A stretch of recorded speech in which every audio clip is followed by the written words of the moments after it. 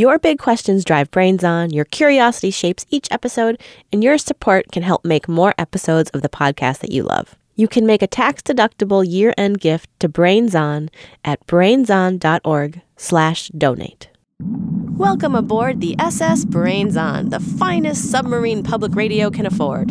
Why are we in here again? We're doing a series on national parks, remember? Right. But aren't we in, the ocean? Yes, we are. So, where's the park? Dead ahead. Today we're exploring the Gulf Islands National Seashore on the banks of the Gulf of Mexico. Cool.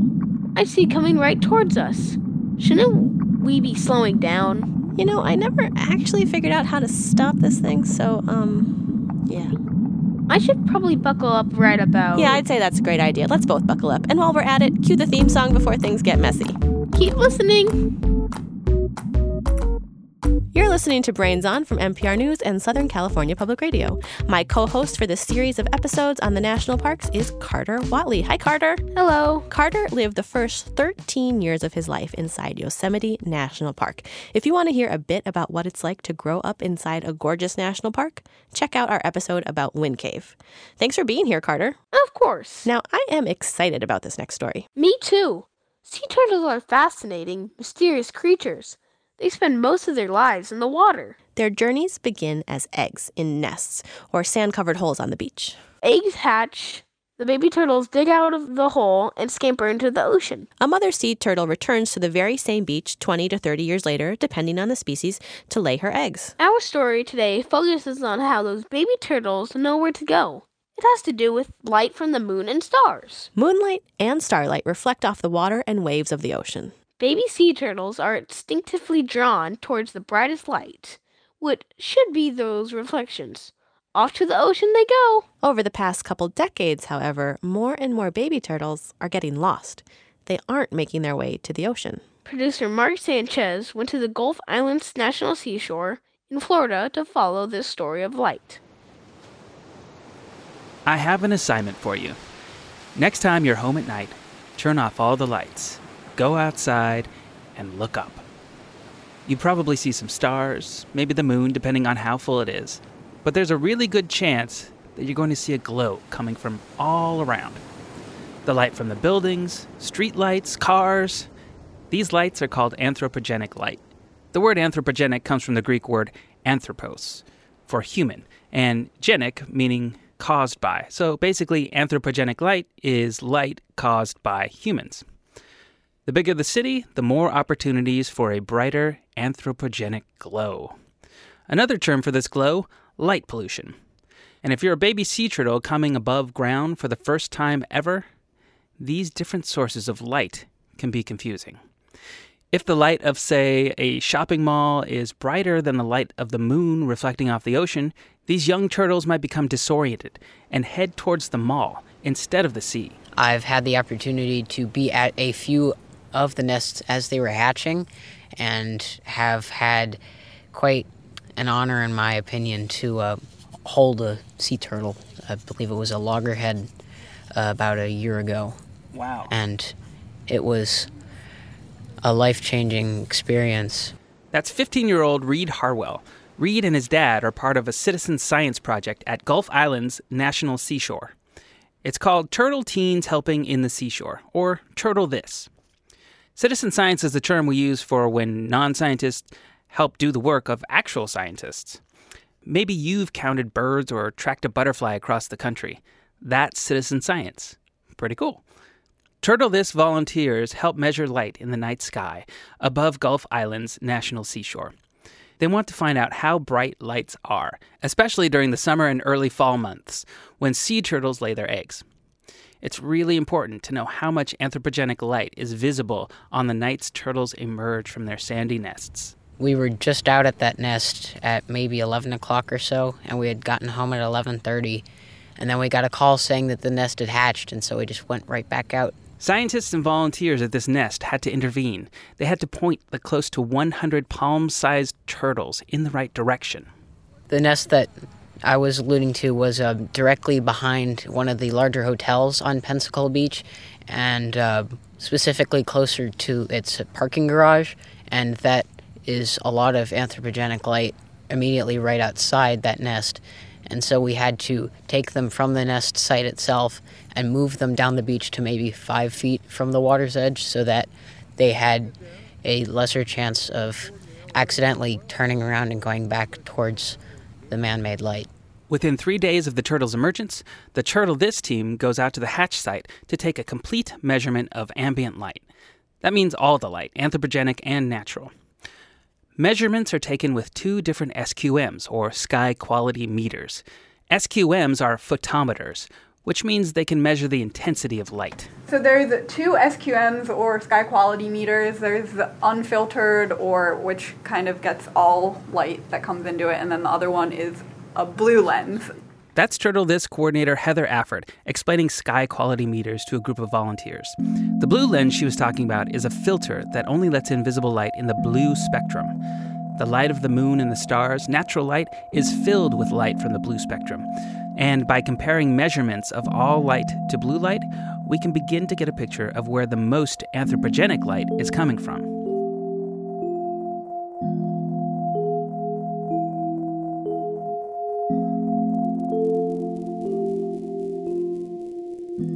As night began to fall on a warm October evening, Heather and I met up to collect some data. We were going to a couple of nest sites where turtles had recently hatched. Sky quality meters in tow, we headed out to the beach. White sand dunes made up of fine quartz line both sides of the narrow highway.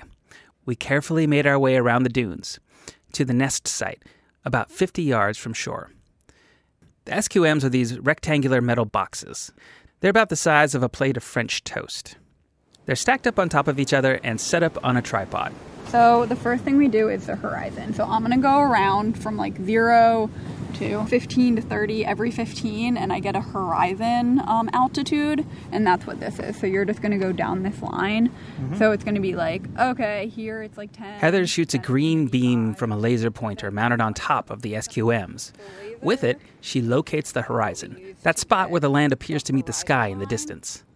Since we're set up as close as we can be to the nest site, this view of the horizon is pretty close to what the newborn turtles saw when they came out of the sand. It's kind of like seeing the darkest points meet the light point.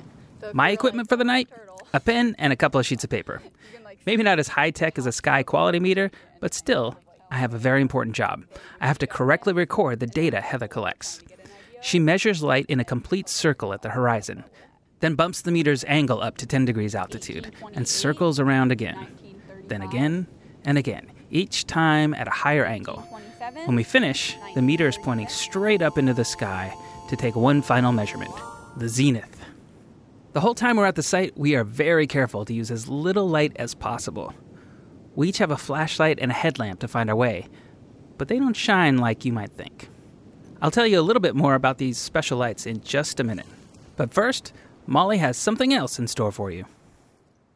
It's time for the mystery sound. Mystery sound.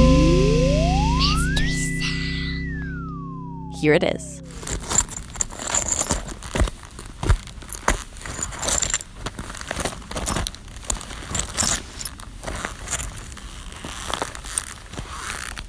Any guesses? It kind of sounds like someone like picking up rocks or like moving rocks around. Excellent. We'll be back with the answer later in the show. Do you have a mystery sound you'd like to share with us? A question you want answered on the show? Or maybe you just want to send us a drawing or a high five. Email us anytime. We're at brainson@m-as-in-Minnesota-pr.org. Or you can find our mailing address at our website, brainson.org. And if you're a fan of the show, please consider leaving a review in iTunes. It really helps other kids and families find out about the show. Now's the time in the show when we send high fives to all the kids who fuel this show with their creativity and energy. Here's the most recent group to be added to the Brains Honor Roll.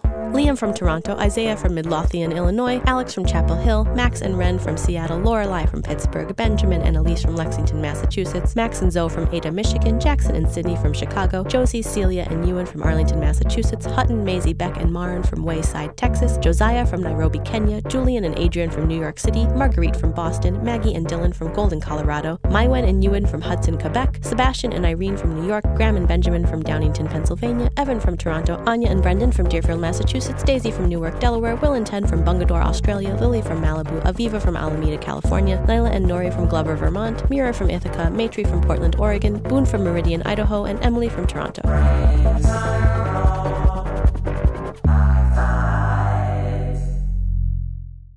You're listening to Brains On from NPR News and Southern California Public Radio. I'm Carter Watley. And I'm Molly Bloom. Before we go back to the Gulf Coast of Florida, let's hear that mystery sound again.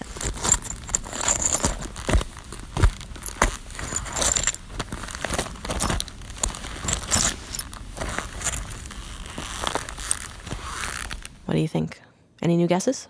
No, not really. Here's the answer. This is the sound of hiking around on little pieces of petrified wood. It often sounds like glass because it's also made of silicon dioxide. Whoa. Yeah, it's really cool. And that is Park Ranger Lauren Carter from Petrified Forest National Park. Some petrified wood is farther along in the fossilization process, and it sounds very heavy and dense, making a clunky noise. Other pieces are a little bit lighter and brittle, and they make more of a clinky noise, kind of like glass. The paleontology here is very rich. Just this morning, in the few hours that I was hiking in the wilderness, I actually took photos of and recorded 3 different fossil bone fragments that I can show to the paleontologists. I didn't collect them, though, because only the paleontologists or the scientists with research permits are allowed to do that. Brains on. Now back to the Gulf Coast of Florida. The Gulf Island Seashore is a good place to hang out with turtles in the dark. When we left off, we were talking about how light generated by humans can disorient a baby sea turtle's sense of direction. We were hanging out in the dark, measuring this light, trying to see how sea turtles might be affected. But we need light to do our own work, and that means red. Whenever Turtle This volunteers head out, they're very careful to only use lights with red filters. Remember how one of the sky quality meters had a blue filter to measure blue light? Well, if you look at the visible light spectrum, the light that we can see, blue is on the high end. Its wavelengths are closer together, which translates to more energy. Red light is on the other end of the visible light spectrum. Its wavelengths are longer and have less energy. Turtle This volunteer Reed Harwell has a good explanation. The red lights not only help our eyes, but are also the least distracting for sea turtles. If we come across them when they're hatching, those are the ones that are less likely to orient them, and so they'll be more likely to focus on the natural light. The natural light of the moon is brighter. So if you find yourself out for a night stroll on the beach during turtle nesting season, make sure to bring a red flashlight. Or better yet, says Heather Afford, If you're walking on the beach, if there is nothing you're specifically looking for and you're not walking through dunes, if you're just walking on the shoreline, you should be okay at night. So just don't use light at all. Try and use the moonlight, honestly. Act like a sea turtle. Feel like a sea turtle. Use the moonlight to guide your way.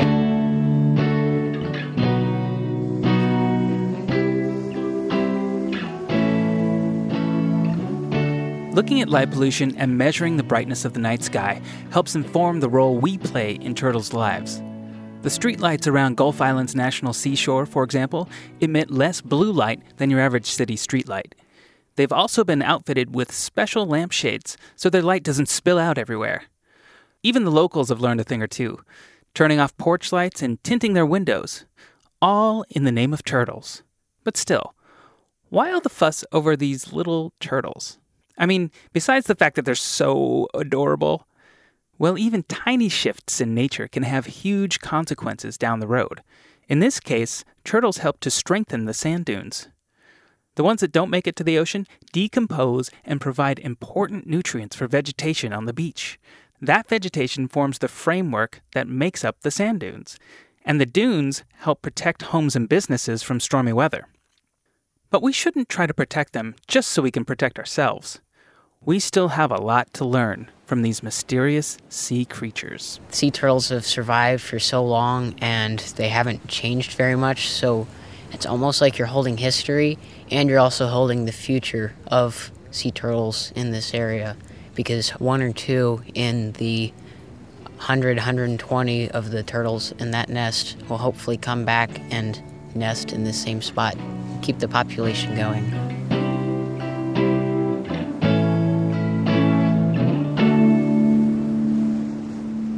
You can check out the rest of our series on the national parks at our website, brainson.org, or wherever you usually listen. Brains On is produced by Mark Sanchez, Sandon Totten, and Molly Bloom. Thanks to Susan Teal, Matt Harwell, Leslie Watley, Lauren D., and Corey Schreppel. You can see photos from Gulf Island's National Seashore on our Instagram. We're at brains_on. And that's our Twitter handle too. You can also keep up with us on Facebook or by subscribing to our newsletter. You can do that at brainson.org. Thanks for listening.